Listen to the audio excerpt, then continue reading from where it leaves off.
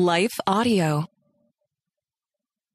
I think sometimes we look at God's sovereignty through the lens of judgment. And while that's true, and we certainly see a God who intervenes and we deal with his judgment when we have been disobedient, whether that is personally or corporately as a body of Christ or even as a country. But we also have to remember that part of God's sovereignty is blessing. And that's the primary way that he wants to interact with humanity. The judgment portion is because it's a consequence of our actions. But this idea of blessing should be part of this idea of sovereignty. So we're going to get into that and more today. Stay tuned. Hey friends, welcome to the Hearing Jesus podcast. Do you sometimes doubt if you're truly hearing God's voice or if it's really your own? And how do you know the difference? Do you ever struggle to feel confident in your relationship with God and what he says in his word? Do you sometimes feel stagnant or like maybe you hit a wall in your spiritual life? Hey, I'm your host, Rachel Grohl, missionary, author, pastor, and life coach, and I have been there. I too was doubting God's voice in my own life. I felt insecure about my relationship with him, and I wanted to be obedient to what God was calling me to do, but I wasn't quite sure how to figure out what that was. I felt like I was wasting time trying to figure it out, and I just wanted a way to understand his will for my life. The answer for me was found in the pages of the scriptures, as I learned how to understand what they were actually saying. If you're ready to grow in your faith and to step confidently into the calling God has for you, then join me as we dig deep into God's word so that you can learn to live out your faith in your everyday life.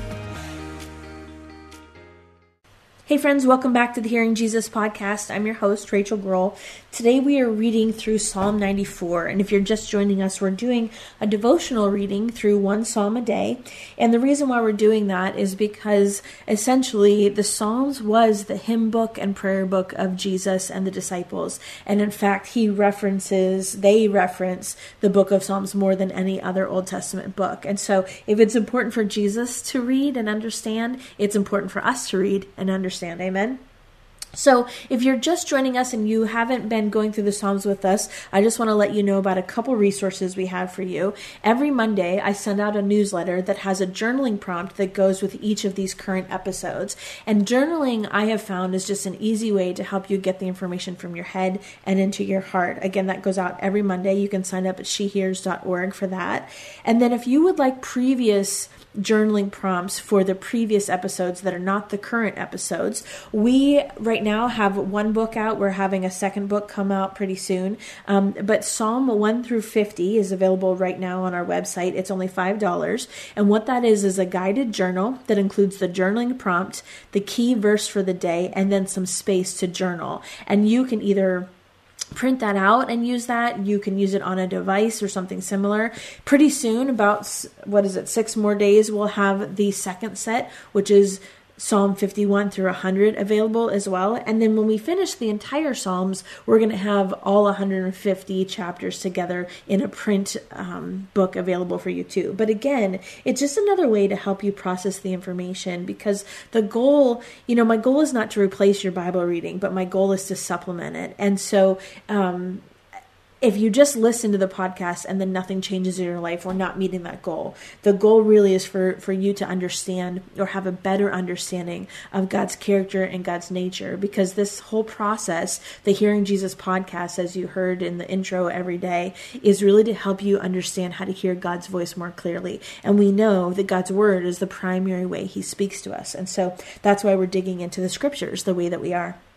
So I'm reading from the NIV and Psalm 94, starting at verse 1. O Lord, the God who avenges, O God who avenges, shine forth. Rise up, O Judge of the earth, pay back to the proud what they deserve. How long will the wicked, O Lord, how long will the wicked be jubilant? They pour out arrogant words. All the evildoers are full of boasting. They crush your people, O Lord. They oppress your inheritance. They slay the widow and the alien. They murder the fatherless. They say the Lord does not see. The God of Jacob pays no heed. Take heed, you senseless ones among the people. You fools, when will you become wise? Does he who implanted the ear not hear? Does he who formed the eye not see? Does he who disciplines nations not punish? Does he who teaches man lack knowledge? The Lord knows the thoughts of man. He knows that they are futile. Blessed is the man you discipline, O Lord, the man you teach from your law. You grant him relief from the days of trouble, till a pit is dug for the wicked. For the Lord will not reject his people. He will never forsake his inheritance. Judgment will again be founded on the righteousness, and all the upright in heart will follow it. Who will rise up for me against the wicked? Who will take a stand for me against evildoers? Unless the Lord has given me help, I would soon have dwelt in the silence of death. When I said my foot is slipping, your love, O Lord, supported me. When anxiety was great within me, your consolation brought joy to my soul. Can a corrupt throne be allied with you? One that brings on misery by its decrees. They band together against the righteous and condemn the innocent to death. But the Lord has become my fortress, and my God, the rock in whom I take refuge. He will repay them for their sins and destroy them for their wickedness. The Lord our God will destroy them. So as we're looking at this psalm, we have to remember that the backdrop of Book 4 of the Psalms, remember there's 5 natural divisions that we already have in the Psalms. We're in Book 4. The backdrop of that period of time was the destruction of Jerusalem by the Babylonians. And so this psalm would be termed a community lament or an individual lament. And the lament prayers we've spent a considerable amount of time on. But what it does is it's sounding this urgency for God to really come out shining forth as the God who will not let injustice take over and rule. Injustice and brutality and wickedness and all the things that they were experiencing at that time frame is not something that we are ignorant of in our world. And in fact, it feels like in some ways we're experiencing that in a really fresh or maybe increasing way in recent years. And those are all reasons that as God's people, we need to continue to pray. In order to stop the progress of evil, we have to pray through that opportunity and really expose wickedness for what it is. I think sometimes it can feel overwhelming when we're faced with just over and over and over and over just stories of injustice and wickedness around the world. And the temptation and what the enemy would have you believe is that, well, me sitting here at my kitchen table with my Bible, I really can't do much about that. But yet we know from Scripture that we can. And in fact, we're called to pray about those situations. So, for me, what that means is when I see something on the news or I read about something online, instead of settling to this place of maybe apathy or just disgust or just a desperate plea, so I think sometimes we have this response where we can say, okay, God, just come soon, get me out of here. But instead, what we're called to do as believers is to stand up when in the face of injustice. And at the very least, we can pray, but we can also fight to uncover the truth of that situation and to speak out and defend the cause of those that are going through such injustices. Jesus states in Luke, and then also we read about it in Revelations, that his people should cry out day and night, he says, to God, so that they might be able to get justice and get justice quickly. We read that in Luke chapter 18. And so the condition of the world should make us pray regularly, of course, for Christ's return and for this time that he's going to destroy this evil and rule the earth in peace, and there will be justice and there will be righteousness. But even though we know that's coming, we still have to deal with what's here right now. And the reality is we may see the return of Jesus in our lifetime. We may not. I mean, we have to reconcile that the disciples thought that they were going to see Jesus return in their lifetime. So even though we have this sense of urgency or this longing to see Jesus return, that doesn't mean that we're silent and inactive in the meantime. Instead, we fight on his behalf in the meantime. I think sometimes the struggle here, anytime we're seeing injustice, anytime that there's human suffering or this injustice is an issue in the world, whether it is in the Old Testament like we see this here or in our own lives, it does give us this obstacle to deal with when we talk about God's sovereignty. And one of the things, like I said at the outset of this episode, is that we have to recognize there's two sides to God's sovereignty. Yes, there is him dealing with injustices, but there's also a sense of blessing. And sometimes it's hard to see both of those, especially when we're in the middle of a mess, really.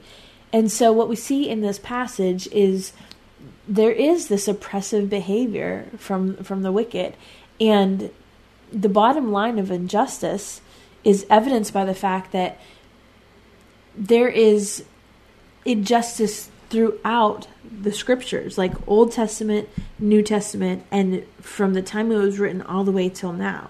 And so what we know is it's a tactic of the enemy for sure. It's one of the ways that the enemy tries to silence God's people and people in general to keep this barrier between people and God. But it's also evidence of the fact that we live in a fallen world. We were not made for the brokenness of this world. We were made to be in restored right relationship with God. But yet, sometimes these injustices keep us either physically because we're the ones that are suffering, or emotionally because we have a hard time even understanding how a good God could allow such a thing, or even spiritually where we stay silent and we don't fight for the cause of the weak and the broken and the hurting. And so as we look through this passage, those are the couple of things I want to point out. I actually think we're going to take a little bit of a break right now, and when we come back, we'll get into the rest of this psalm. Stay tuned. So it can feel kind of confusing to talk about this idea of the Lord's discipline alongside of the Lord's blessing when it comes to the sovereignty of God. And I understand that. I think if we think about Paul and Paul's point in Romans, where he talks about in chapter 2, he talks about this topic. We have to recognize that God's primary mode of how he governs his people is to bless us. And God's kindness is intended to lead us to repentance, to right relationship with him. And so God's judgment is the alternate mode of how he operates, but not his preferred mode. And I think about this in terms of my own children. For those of you that are parents, I discipline my children because I love my children. And my motivation for disciplining them is love.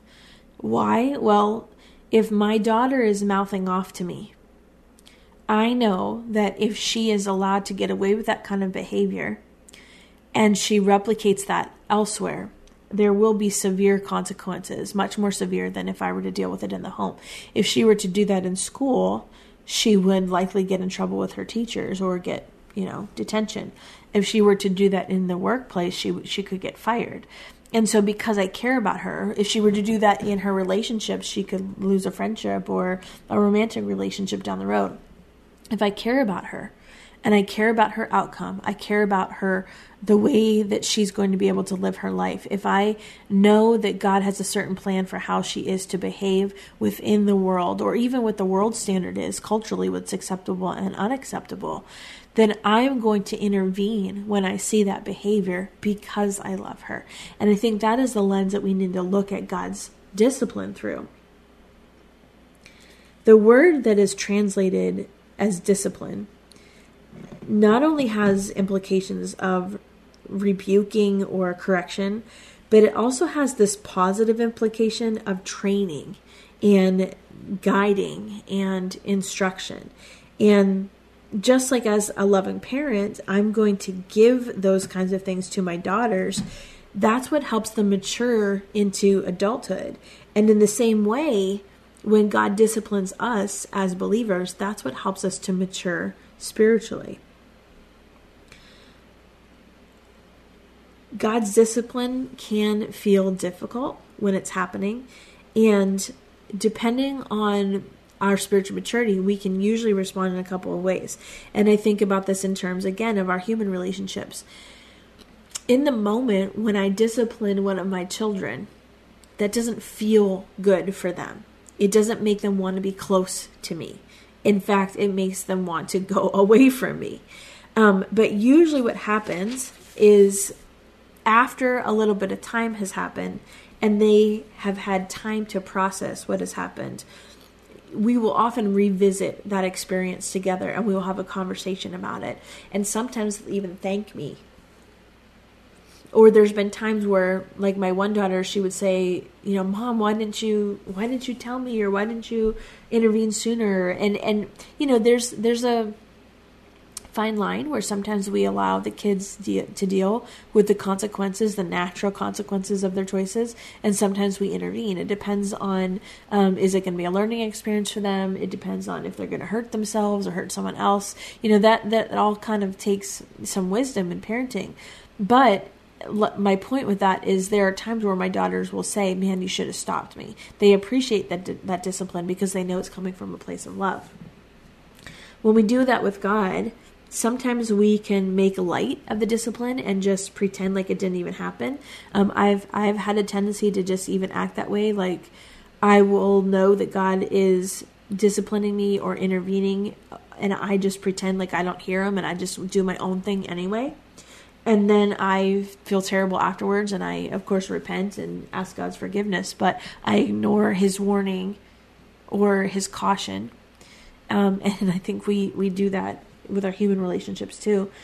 And then sometimes we can also be super sensitive when we respond and lose heart and feel like God doesn't love us. And that's absolutely not the case. And so the caution is not to withdraw emotionally or not to give up, because those responses are not an indicator of what God's ideal outcome would be for us. The ideal outcome would be for us to recognize God's discipline as love for us. And even for us to understand that when we go through seasons of discipline in our lives, God is close. God is near. It's not like he just hands out discipline and disappears from our lives. He doesn't go anywhere. And so in those moments where we're feeling the weight of that, we can also be comforted knowing that he's right there. In verse 9, it says, does he who implanted the ear not hear? Does he who formed the eye not see? We have to remember that while this is explaining human senses, our senses are a copy of God's senses because we're made in his image. And certainly he can use his ears and his eyes just like we can. And he knows, God is omniscient, meaning he knows what's going on everywhere at every time. And so sometimes I think we forget that God has this ability to understand what's going on in his world. And the hidden sin that we have in our lives is not hidden from him. Even if we succeed in hiding our sin from our closest relatives, our family members, our closest friends, our church, our pastor, our small group, our employer, all of those things that you think are hidden, he sees. And sometimes the way that God deals with those things is through discipline. And my hope is that when that happens, we can recognize it and respond to it, even if it feels hard, even if it makes us want to withdraw a little bit, even if it gets us to a place where emotionally it feels yucky. I that's the only way I can describe it, is when I have gone through seasons like that, I feel separated from God. And we know that sin separates us from God. But yet we have a God who really wants to be in right relationship with us. That's the whole point. That's why he sent Jesus. And I do life coaching. If you need a life coach or want to do spiritual direction, you can find that on my website. But I had somebody reach out to me not too long ago, and I won't name the sin, but she said, I feel like I have a sin that's not forgivable. And she has lived and carried this with her. And I'm going to say to you what I said to her, because I think it was kind of eye-opening for her. I said, God knew that we were going to mess up. That's why we needed Jesus. And the only time that sin is unforgivable is when we don't ask for forgiveness.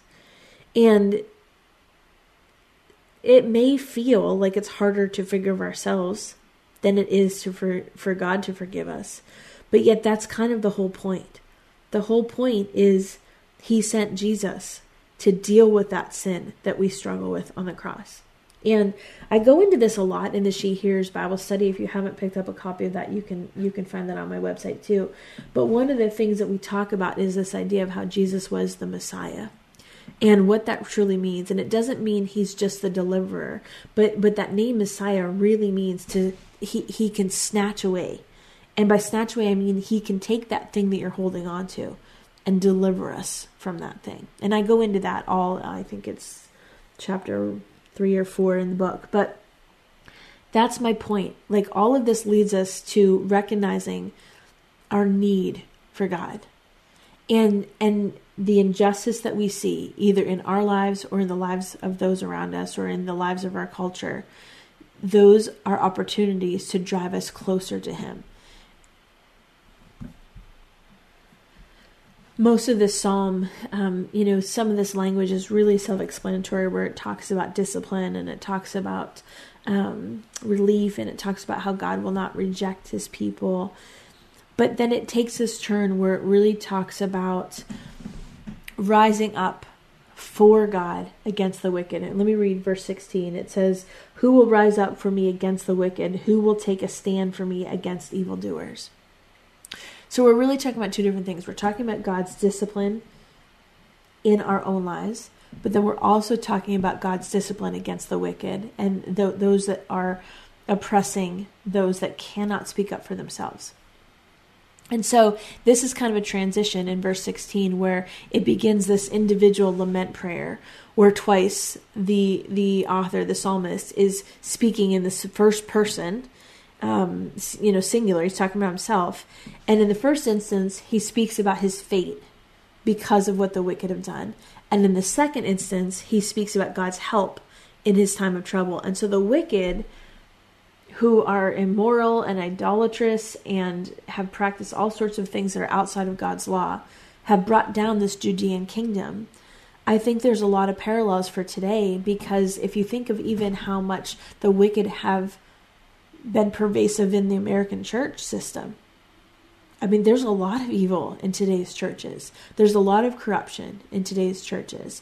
And there is a sense of wickedness. And yet, what is this telling us? This is telling us that God is looking for somebody to rise up against the wicked. When all sorts of sin clouds the body of Christ, the reason why that's able to happen is because many of us stay silent. There was another, it's heartbreaking, there was another church leader that was found to have a moral failure that became public news this week. And as we have seen a steady string of this, and I've talked about this in the Devil is a Narcissist series that I did last year, but as we have seen this steady string over the last couple of years of hidden sin being exposed, one of the things I have to think about is how that happened in the first place. And yes, I'm so glad it was exposed. I think the revival that we're seeing in the generation of college students that we're seeing across the country, some call it a revival, some call it a spiritual awakening. I think it depends on what your definition of those things are. I think what we're seeing is a spiritual awakening of young people that God is going to use to change this world. But usually when you see a move of God like that, it's brought on by repentance. And through that process, things that are hidden become exposed. And so I don't think that the timing of all of this is coincidental at all. But my point with that is I was on staff for a long time at a local church. I have experienced some of the same things that other people have experienced that are dealing with things that were once in the dark being exposed to the light. And I think of even in like some of the more famous stories that we've heard in the news cycle in the last year or two, like even with Ravi Zacharias and his whole ministry, there were countless people involved that stayed silent. It's in those situations where I think verse 16 hits me. Who will rise up for me against the wicked? when especially within the church, when supposed men of God are doing things behind closed doors that are wicked, but yet they're, with the Zacharias case, he owned massage parlors where he was sexually abusing these young women. But certainly somebody paid his bills. Somebody drove him places. Somebody knew what was going on, and they stayed silent. I think about all of the injustice that is allowed to happen because people stay silent. Christians stay silent. So I'm not just talking about in the world, standing up against the wicked in the world. I'm talking about standing up against the wicked within our own, four walls of our churches. And while that is hard, the blessing of the sovereignty of God is that we know that we do not do that alone, that we know that his presence goes before us. And so in verse 17, which is right after the verse I read, so who will rise up against me? Well, then in verse 17 it says, unless the Lord have given me help, I would soon have dwelt in the silence of death. The answer to that question in verse 16, who's going to rise up against the wicked? It's the one who will rise against the wicked is the Lord. And had the Lord not intervened into Israel's situation, then we would have seen, them destroyed. But as we are going through these situations, it says, unless the Lord had given me help, I believe that means that there's a call to depend on God for wisdom, for a voice to stand up against the wicked. It later talks about how he will repay them for their sins and then even destroy them. I think when we read scripture out of context, sometimes people will say, oh, there's so much violence in the Bible. Well, some of it is God dealing with the injustice of what was done to his people. Some of it is God dealing with the sin of his people. And so as we reread this, I think I want you to do it through the lens of, number one, how has God been disciplining me in my own life? And then also, what might God be calling me to do to stand up against the wicked? Starting back in verse 1. O Lord, the God who avenges, O God who avenges, shine forth. Rise up, O judge of the earth, pay back to the proud what they deserve. How long will the wicked, O Lord, how long will the wicked be jubilant? They pour out arrogant words. All the evildoers are full of boasting. They crush your people, O Lord. They oppress your inheritance. They slay the widow and the alien. They murder the fatherless. They say, the Lord does not see. The God of Jacob pays no heed. Take heed, you senseless ones among the people, you fools. When will you become wise? Does he who implanted the ear not hear? Does he who formed the eye not see? Does he who disciplines nations not punish? Does he who teaches man lack knowledge? The Lord knows the thoughts of man. He knows that they are futile. Blessed is the man you discipline, O Lord, the man you teach from your law. You grant him relief from days of trouble till a pit is dug for the wicked. For the Lord will not reject his people. He will never forsake his inheritance. Judgment will again be founded on righteousness, and all the upright in heart will follow it. Who will rise up for me against the wicked? Who will take a stand for me against evildoers? Unless the Lord had given me help, I would soon have dwelt in the silence of death. When I said my foot is slipping, your love, O Lord, supported me. When anxiety was great within me, your consolation brought joy to my soul. Can a corrupt throne be allied with you, one that decrees on misery by its decrees? They band together against the righteous and condemn the innocent to death. But the Lord has become my fortress and my God, the rock in whom I take refuge. He will repay them for their sins, destroy them for their wickedness. The Lord our God will destroy them. God, we thank you that you have become our fortress and you are our God, the rock in whom we take refuge. God, in the midst of both dealing with your hand of discipline in our own lives and also the call to rise up against the wicked, Lord, I pray that you would become our fortress, our protection, that like the rock, the cleft of the rock, that you are strong. You are mighty. You offer a protection from this world and from the evil in this world. Lord, I thank you for the way that you deal with injustice and wickedness and that you won't be silent about it. So that even Even in the moments that we see throughout Israel's history, when there was no one to stand up against the wicked, that you intervened. God, we thank you for that kind of love. We thank you for the kind of love that continually pursues us. And Lord, help us to have an understanding of your heart for injustice and for making those things right. Lord, help us for that to be our heart as well. Lord, I pray for my friends today that you will bless them abundantly. In Jesus' name, amen. Hey, real quick before we go, I want to let you know that we have a couple resources available to you.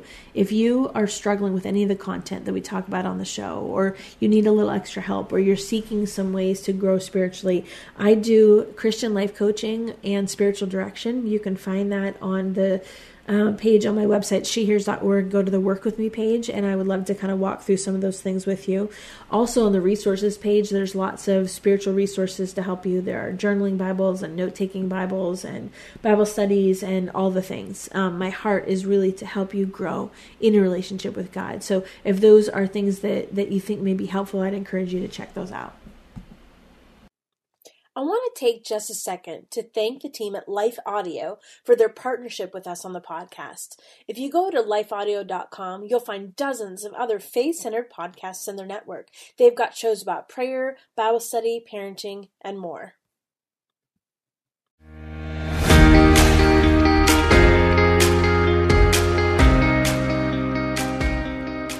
Hey friends, if this podcast helped encourage, empower, or equip you for God's call in your life, I would love it if you would head over to Apple Podcasts and leave me a review. That's the #1 way you can support my show.